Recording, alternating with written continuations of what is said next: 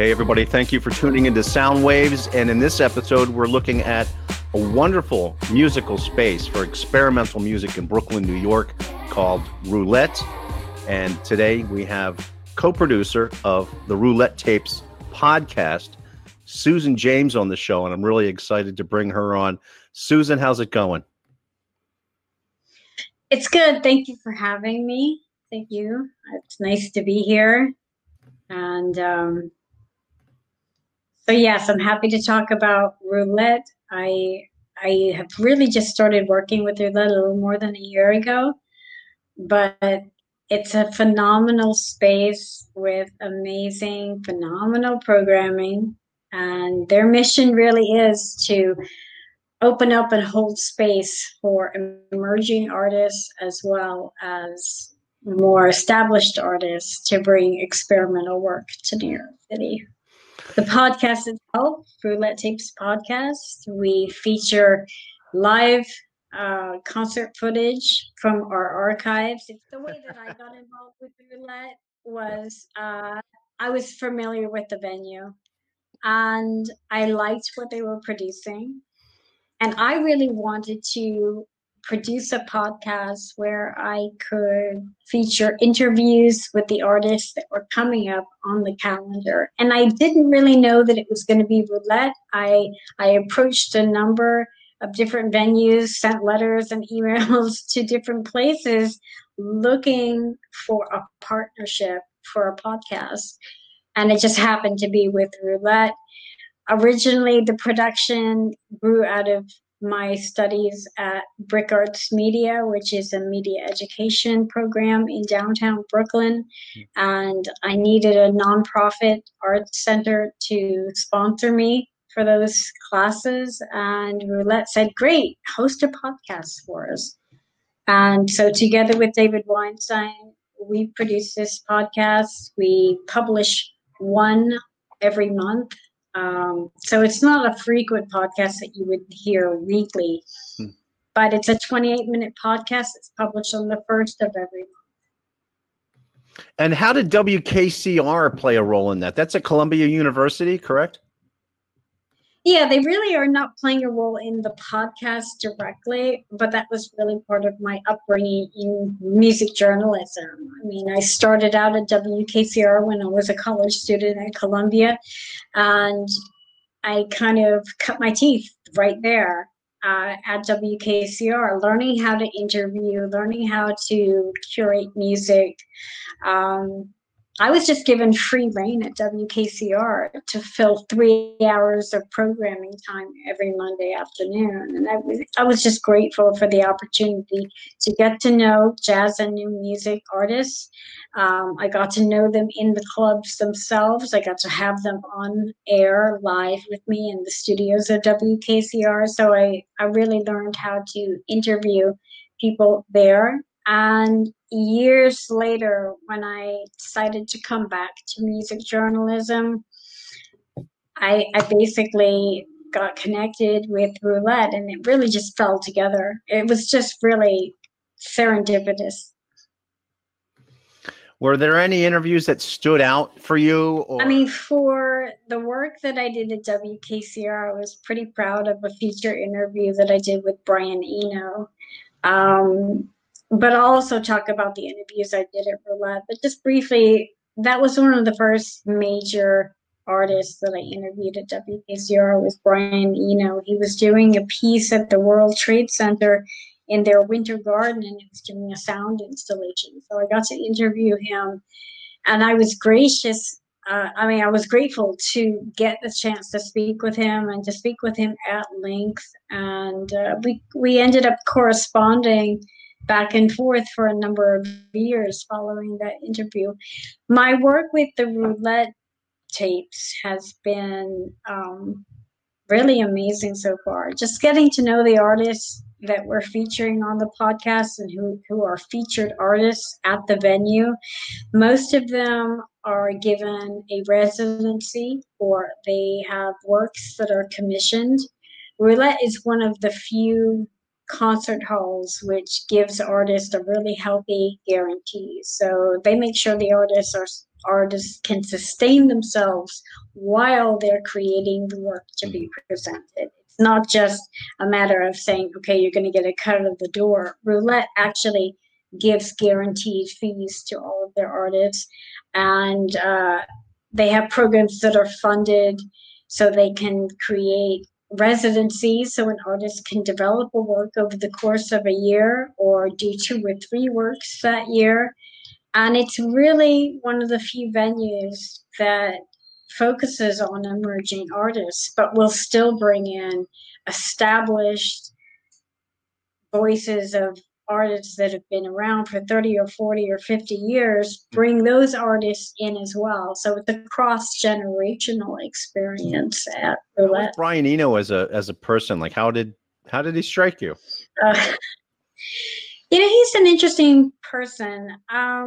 We really didn't stay in touch after the 90s. Somehow we just kind of fell out of contact. But in recent years, I have tuned into some of the interviews that he's done, and they've been presented on Facebook or on YouTube or on private live streams.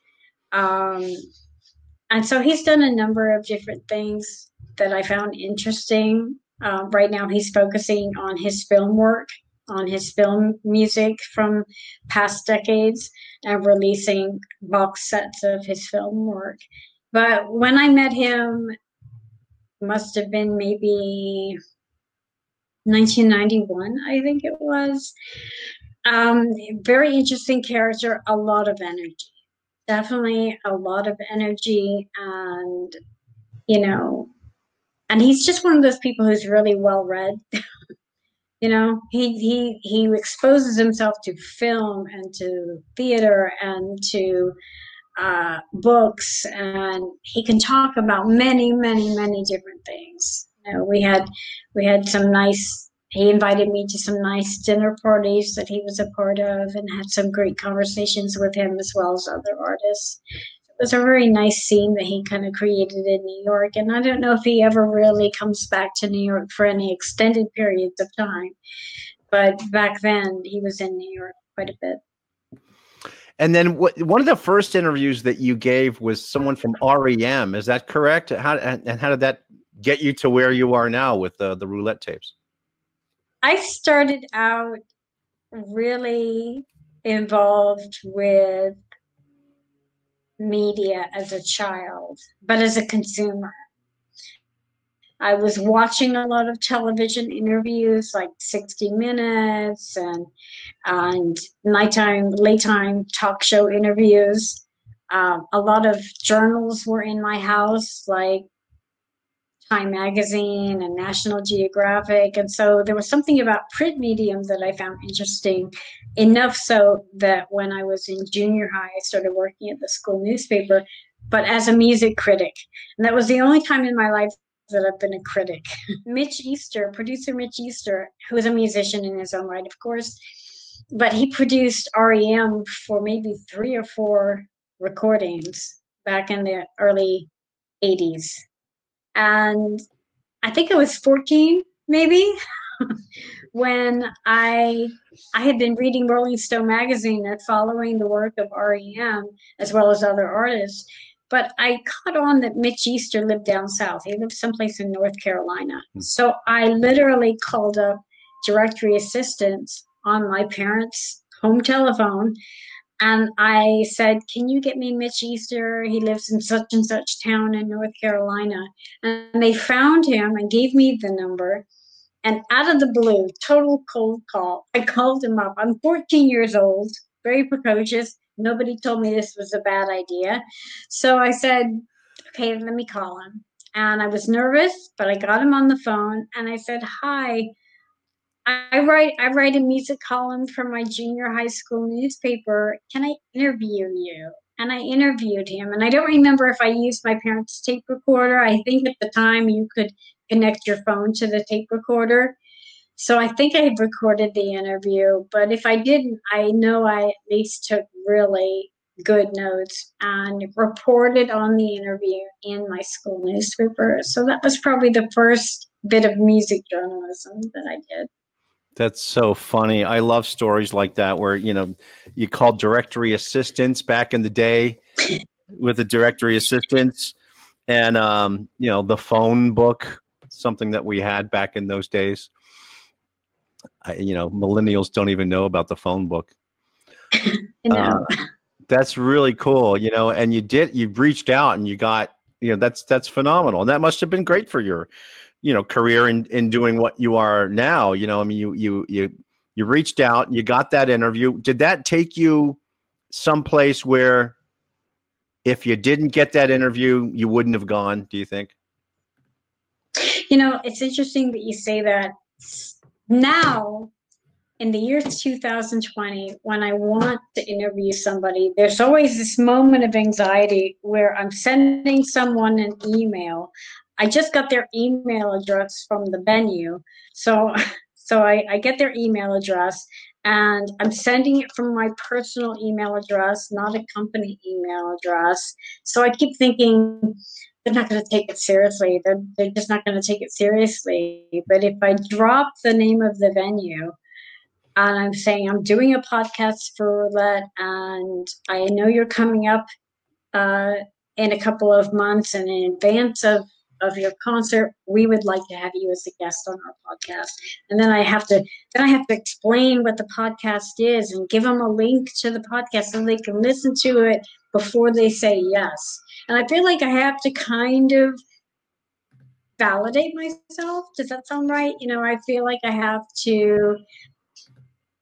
to create credentials for myself Hmm. so that I can be taken seriously. Now, I don't know if everyone feels that way, but even when I was 14 years old and I called up somebody and said it's for my school newspaper, just to have somebody take me seriously was a big thing. Now, when I was at WKCR Radio, it's a well-established radio, even though it's a college radio station.